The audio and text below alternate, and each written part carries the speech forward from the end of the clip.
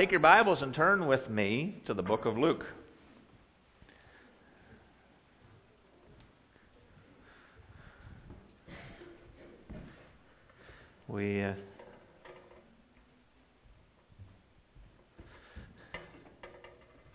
I've been accused of it all my life, of being that child that asked the question, why?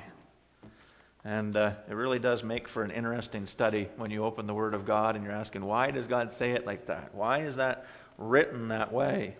And that's kind of, I think, where some of my hunger for the Word comes from. We'll be stepping into our Christmas study, but I think it's going to be a little bit different. Luke chapter 1. Let me pray, and we'll just get started. Heavenly Father, Lord, we thank you just so much for this time of year. Lord, we thank you for these Sundays that we've set aside just to put things in perspective. Lord, everything in Scripture pointed towards your Son. Lord, everything from the beginning of creation pointed towards your redemptive plan. Lord, that we see fulfilled in our eternity in your presence. But Lord, we know certain things had to take place. Lord, we read through Scripture, all through Scripture, we read and see your grace to people who didn't have the big picture. But Lord, we see you, we see how you open their eyes, and I pray that this morning that would be the case. Lord, we would take these truths that we've read year after year, decade after decade, and you would just help us to just see a little bit more of your person and what you're saying. Just pray that you would guide us in this study. I just pray these things in your precious name. Amen.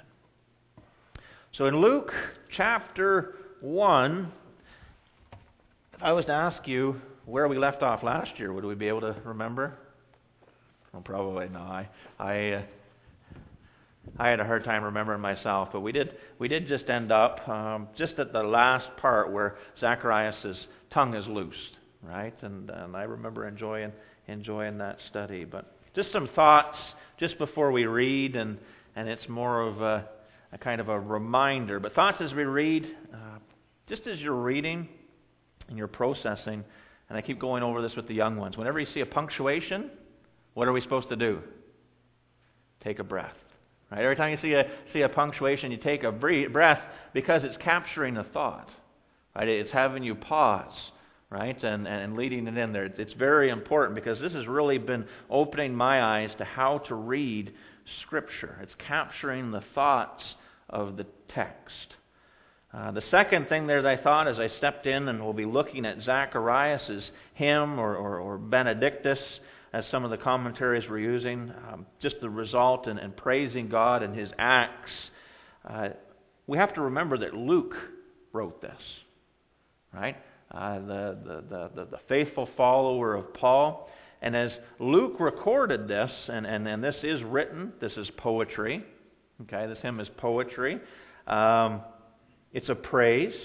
But Luke wrote this 60 years after it happened, right? It's 60 years after this happened. And so that means that it is written on account of someone who had committed this hymn of praise to either memory or committed it to paper. Right? So it just kind of opens your eyes to, okay, this wasn't just a recording as this man was singing it. This was something that had been recorded or committed to memory, and Luke was writing it 60 years later. Had me pause and think. How will people remember us, our testimony, the things that we say 60 years from now? Right? How are people going to remember how God worked in your life to your generations that are following you? Right? There's a real specific, neat lesson in this. Right? This was recorded for the generations. Your testimony is one of the most important things, is it not? Right? Your testimony of what God's doing in your life, and generations coming in behind need to know that. Third thought, just before we step into this, was unless Zacharias was extremely talented, and as he praised and whatnot, which I'm sure God could have done that, but I don't imagine it come out as poetry as he just began seeing what God was showing him. Right? The thoughts, the revelation that God had given him was thought and processed. Right? It was put to words so that generations behind him would remember what God had done, what God had showed him. And it really does take on a deeper meaning than just he saw and he sang. Right? God does that. And I think the one big point, and you'll hear it repeated a couple times this morning, is God opens our eyes to what lies ahead by reminding us of what He's already said. All right? So let's just step into this. Verse 67, and then we'll do a little bit of context, and we'll read through Zacharias' hymn. I'll try and breathe at the punctuation. I'm not very good at reading poetry, so you'll have to bear with me. But this, again, it was captured. So generations and even us today can read this. Verse 67 says, "Now his father Zacharias was filled with the Holy Spirit and prophesied, saying, Blessed is the Lord God of Israel." Why is he blessed? Why is he worshiping? "For he has visited and redeemed his people, and has raised up a horn of salvation for us in the house of his servant David, as he spoke by the mouth of his holy prophets, who have been since the world began, that we should be saved from our enemies and from the hand of all who hate us, to perform the mercy promised to our fathers, and remember his holy covenant, the oath which he swore to Father Abraham, to grant us that we, being delivered from the hand of our enemies, might serve him without fear, in holiness and righteousness before him all the days of our life." Verse 76, "And you, child," he's talking to his son John now, "and you, child, will be called the prophet of the highest. For you will go before the face of the Lord to prepare his ways, to give knowledge of salvation to his people by the remission of their sins, through the tender mercy of our God, with the dayspring from on high has visited us, to give light to those who sit in darkness and the shadow of death, to guide our feet in the way of peace." You sit down and you write that on a piece of paper and you start collecting those thoughts as it's recorded. And there is a lot of deep, powerful truths in this song that Zacharias is just lifting up in praise. It almost had me wanting to read that first stanza, "Blessed is the Lord God of Israel," in a response to what he is beginning to understand. Because isn't that it? When God opens our eyes spiritually to what He has said in His Word, our response is to say, "Blessed are you, God." You know, God, there you are. How did I miss this? And I can only see this man saying, "Blessed is the Lord God of Israel."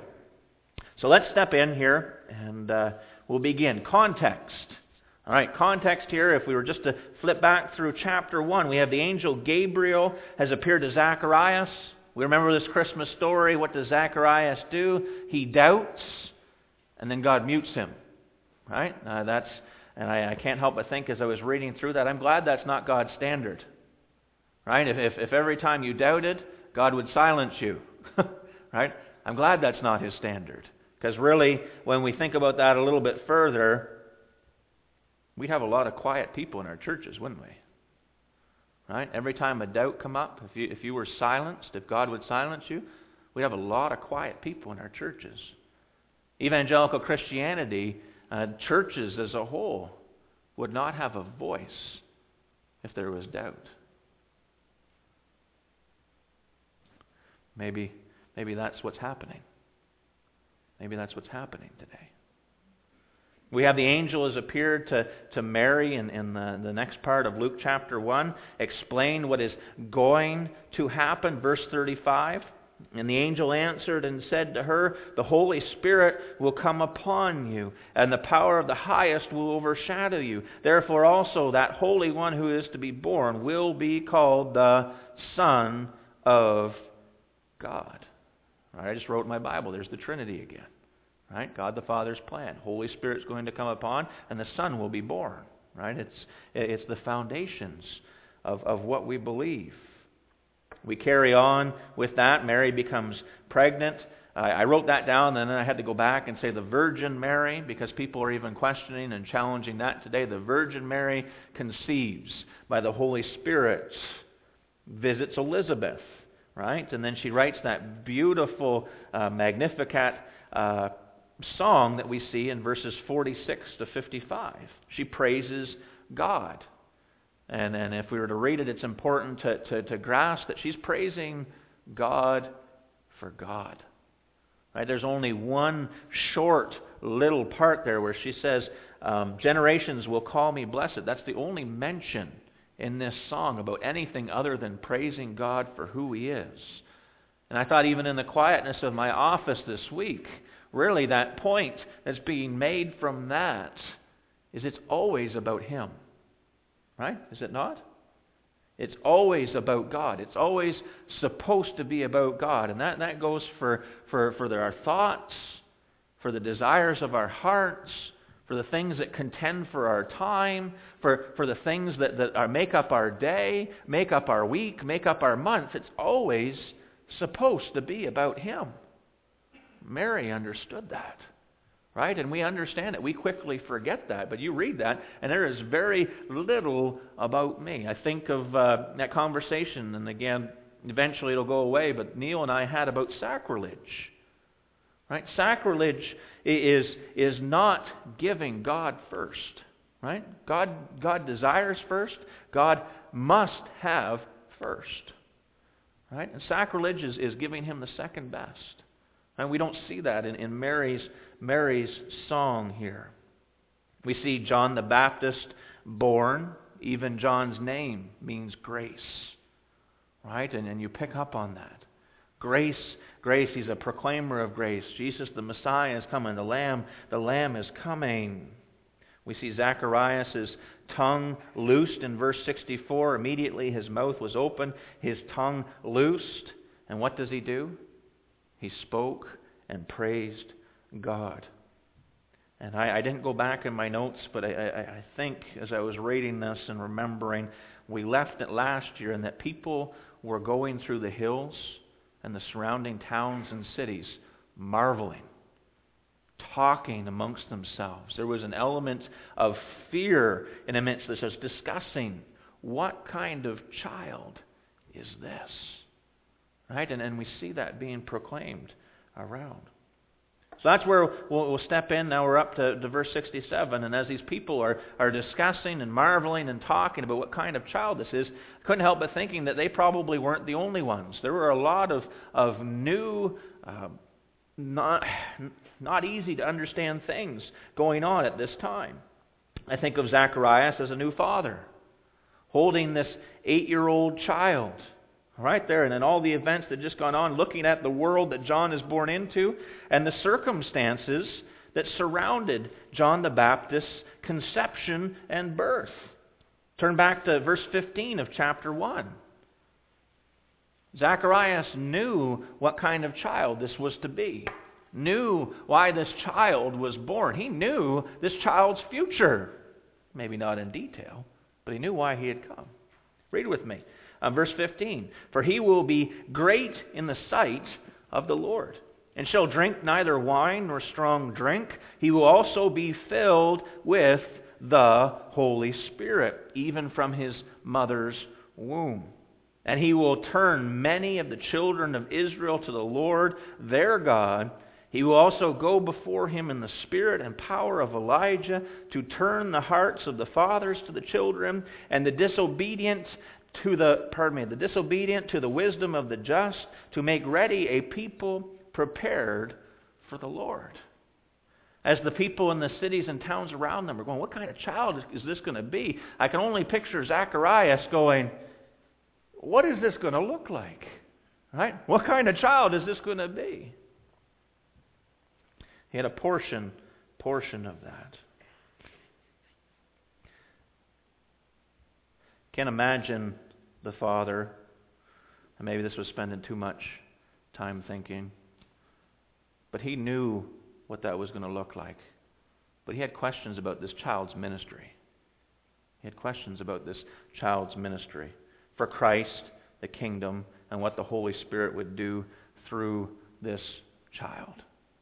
And I can't help but think there that part of this father's heart cry was the same as the grandparents and what parents used to pray for the children as they were born, praying that God would use them, praying that they would find their place in Christ's kingdom, praying that they would be used in ministry, right? Those used to be the heart cries of, and I know my grandparents prayed it all the time, and they shared that with me. I picture that with Zacharias, knowing that this child was born to be filled with the Spirit and to be used in Christ's kingdom. It's a powerful thing to consider. It's a powerful reminder for us as we pray for our children and pray for our grandchildren.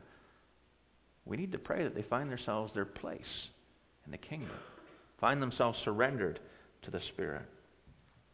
Luke, looking at this hymn, Luke is writing this 60 years later. Luke is indwelt by the Holy Spirit. Right? For those that have been looking at Ephesians, we understand that this dispensation has changed. Right? The dispensation has changed because we know in the Old Testament the Holy Spirit would come upon the Old Testament believer, the righteous, those following God, and the Holy Spirit would come upon them and to carry out God's will. I mean, that goes for Noah, Samson, David. You carry on, but then the Holy Spirit would depart. Right? That's the dispensation. That's how God functions with the Holy Spirit. But in the New Testament, we know that when you place your faith in Christ, right, we give our life to Christ, and the Holy Spirit comes and regenerates us. Right? Titus 3:5 tells us that. He indwells us. He spiritually baptizes us into the body of Christ, into Christ, and then we're sealed. So it's interesting enough to think there as Luke is writing this down, and he says in verse 67 here that Zacharias was filled with the Holy Spirit. Luke is emphasizing the spiritual relationship here. Right? And it's something to be noticed. Luke was a student of Paul and understood why this needed to be emphasized. Luke emphasizes the ministry of the Spirit in preparation of the King's coming. It was God, the Holy Spirit, working through Zacharias. Even in John's ministry, John the Baptist's ministry, it's important for us to get it in our minds that it wasn't John, it was the Holy Spirit through John that was preparing the way for the coming King. So the Father has questions. Now his father, Zacharias, was filled with the Holy Spirit, prophesied, saying, "Blessed is the Lord God of Israel." The Father has questions, and what does God do? God begins connecting things for this man. As we read through this hymn, these truths, this man already knew. Right? And I'm going to encourage you to read this through the week that's coming as well. But really, as you read through this, and let's just look real quickly at the word prophesied. What is the first thing that you think of when you think of prophesied? The very, very first thing, and I know for me there, when it says the Holy Spirit come upon him and filled him and he prophesied, I always think about seeing future events. I always think about seeing off into the millennial kingdom. I think of Daniel. But that word prophesied, it means foretelling, right? It means divine inspiration. It means to speak divinely for God. But it makes us pause and think of all these Old Testament prophets.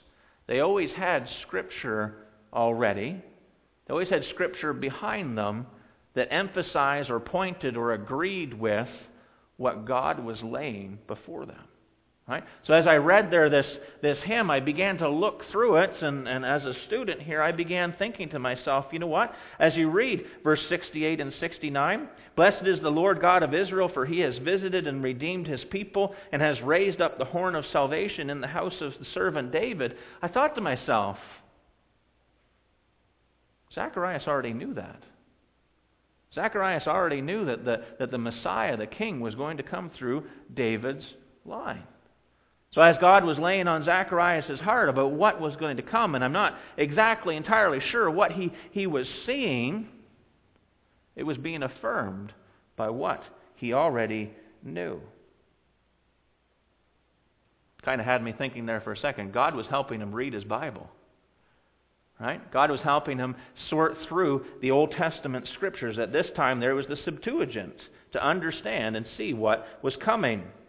And really, we understand today that God sends His Holy Spirit, right? The only way that we can read our Bibles, God sends His Holy Spirit to lead us and guide us into all truth.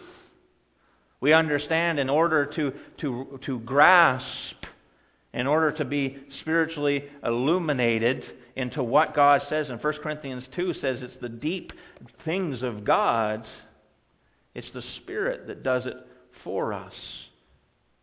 And that's been from the beginning of time. So here we have an Old Testament priest, and we went through that last year. It was his turn to serve, right? And here we have the Old Testament priest, the Spirit coming upon him, opening his eyes to what he remembers and what he's read his entire life in the Old Testament, and it's allowing him to see what is coming. It's allowing him to see and connect and be sure that this is God's promise. The Spirit comes upon him and fills him the same way the Spirit fills us today as New Testament believers.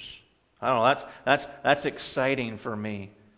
And I pray that you've been there before, where you've read your Bible, you've read these passages all your life, and then all of a sudden these verses or a passage or text or a parable falls into place, and you go, oh, that makes sense now. That connects now. I've always read that in Genesis, but now I'm reading that in the book of John, and in the beginning was the Word was with God, and the Word was God. I see that now. I can't help but thinking about how excited this man was when he's looking ahead at what God is showing him and connecting that with what he'd already been given. God has always, God opens our eyes to what lies ahead by reminding us of what He's already said. Right? For me there, it was kind of humbling myself and thinking, okay, the prophesying is not always seeing way out there into nothing and seeing new. God is giving him a clarity and affirming what he already knows from Scripture. The Spirit opens the spiritual eyes of this priest to show him what God has been planning from the very beginning. The same way our fingers turn back through the pages of Scripture to see what God has done, what God is doing, and what God is going to do. Right? It's us understanding and having our eyes open. Our faith depends on God's Word. Right? Does it not? Our faith depends on this. And again, this man, the Spirit is not coming upon him, and he's just creating something out of nothing. He's connecting what he already knows from Scripture, and it's placing before him God's plan of salvation. And it's through the Word that our faith is built. It's through the Word that our faith is anchored. The Word of God is our compass. The Word of God is a light for our path. But without the Holy Spirit, it's not made alive. Without the Spirit showing us, we don't comprehend what it's saying. And that's we keep going over that and over again. The Word was possibly and perhaps just words until the Spirit connected these truths for this man. And it's no wonder he's in that place saying, "Blessed is the Lord God of Israel." I wrote down a small application for that. Because the Bible can get to the place where it seems as though it's just words, can't it? Where you're just reading it. And I think of this man as an Old Testament priest. I mean, I think I read somewhere that by the age of like 7, a Hebrew child had the first 5 books of the Bible memorized. Memorized. This man knew the Scriptures better than I ever will. But sometimes the Word of God can become just words. And I just wrote this down. Hard time reading the Bible? It's probably because you're trying it in your own strength. You're trying it in your own power. If you find it difficult, if you find it a stretch, if you find no desire to it, it's probably because you're reading it in your own strength. Possibly like Zacharias was. But when the Spirit come upon him, the truth of this book gave him something to say. When the Spirit came upon him, he had something to sing about. He connected these things. So just real quickly there, and then I'll try and encompass this. Verse 68 where he says, "Blessed is the Lord God of Israel." It was an exclamation. It was an introduction there because he was beginning to understand. He was getting it. All these things that God shows him in this song, it connects almost as though it's the first time and I've been there. It's like when the computer finally does what I want it to do. Right? It connects. It connects. Blessed is the Lord God of Israel. This is an excited expression of adoration. I mean, this wasn't done in a very somber tone. This man was excited. This man was connecting. For he has visited and redeemed his people. This was a marvel for him. We know with Jewish history, we know what's going on in that time. God's people were still scattered from Judah to Babylon. From Judah to Babylon and beyond. The idea of God redeeming, and that word means to gather together, that idea was just almost impossible for this man to understand. Unless it was part of God's plan from the beginning. Which makes sense. When you start seeing God's plan and it connecting there, it makes sense that he says, "Blessed is the Lord God of Israel." He goes on there the next parts. And he says there, "And has raised up a horn of salvation for us in the house of his servant David." Through this revelation, I can't help but think that there's some disbelief. I mean, God actually is going to do it. When you think of the line of David, the turmoil, the treachery, the captivity, the murder, everything that kept attacking David's family, even up to Herod trying to kill all the babies in Bethlehem, all the attacking and all the turmoil. Must have seemed like it was impossible that it was going to happen unless it was part of God's plan from the beginning. Zacharias, his eyes are opened to Scriptures. He's read all his life, and we'll just park and end here. 2 Samuel chapter 7.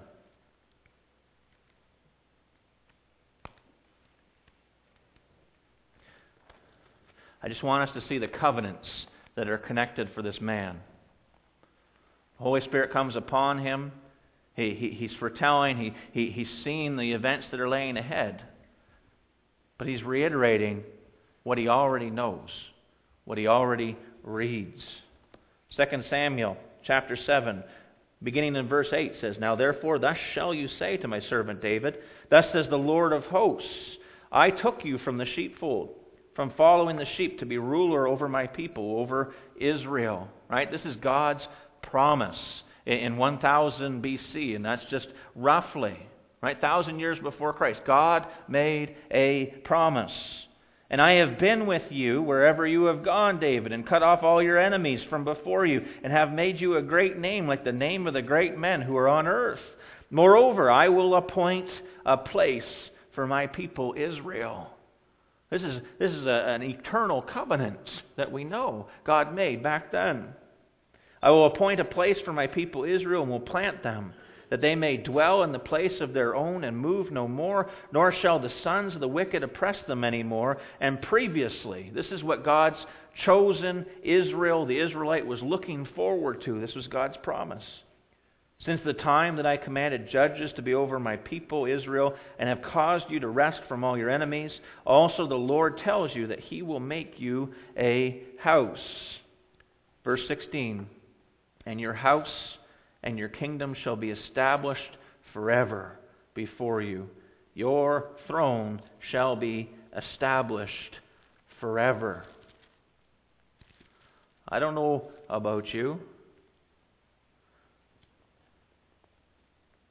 but I can't imagine what it must have been like for Zacharias to all of a sudden, when the Spirit comes upon him and seeing what God is laying ahead, seeing that plan that's coming and connecting this passage of Scripture, which he knew all too well, with the fact that Jesus, the King, was here. The King was coming. John was going to prepare the way. And when we realize that, we read this a little bit differently. Zacharias is saying, "Blessed is the Lord God of Israel, for He has visited and redeemed His people." He sees that picture that God promised David 1,000 years before, that His people are gathered and has raised up the horn of salvation for us. Whatever he's seeing, whatever God's showing him, there is the completion of what He promised 1,000 years before. Right? It's here it is. He's gathered His people, and there's a horn of strength raised up. Really, I can't believe it. The next thing to impossible. If that wasn't impossible, it comes from the house of His servant David, just as He promised. God spiritually opens our eyes to what lies ahead by reminding us of what He's already said. Right? And I think we'll just end there. But it's so important for us to not think of Zacharias writing this song, getting this revelation from God, prophesying, and creating something new. No. Don't disjoint that. Don't make it its own story. That story began back in Samuel chapter 7. Wait, hold on. No. It began before that. That began Genesis chapter 1, verse 1. Right? And it's all pointing through. God opens our eyes to what lies ahead by reminding us of what He's already said. Next week, we'll look just briefly at the Abrahamic covenant that you see next in this. The last part of this song, it talks about the Gentiles, all right, being grafted in. It's talking about the church. All new for this man, but God has spoken of it in the Old Testament connecting. Dear Heavenly Father, Lord, we do thank You for this time again. Lord, stepping into this text, stepping into just a understanding what's taking place, understanding the changing of dispensations, Lord. Sometimes, well, it might be a little hard to grasp. I know it's for me, Lord. I've spent a lot of time thinking through. But once we understand this, Lord, we see the connecting factors. Lord, we see what You've said all through the course of time, Lord, and it's supposed to remind us that we can trust what You say is coming. Lord, it's a comfort, it's a hope, and I pray that You would reward our studies. Let's pray these things in Your precious name. Amen.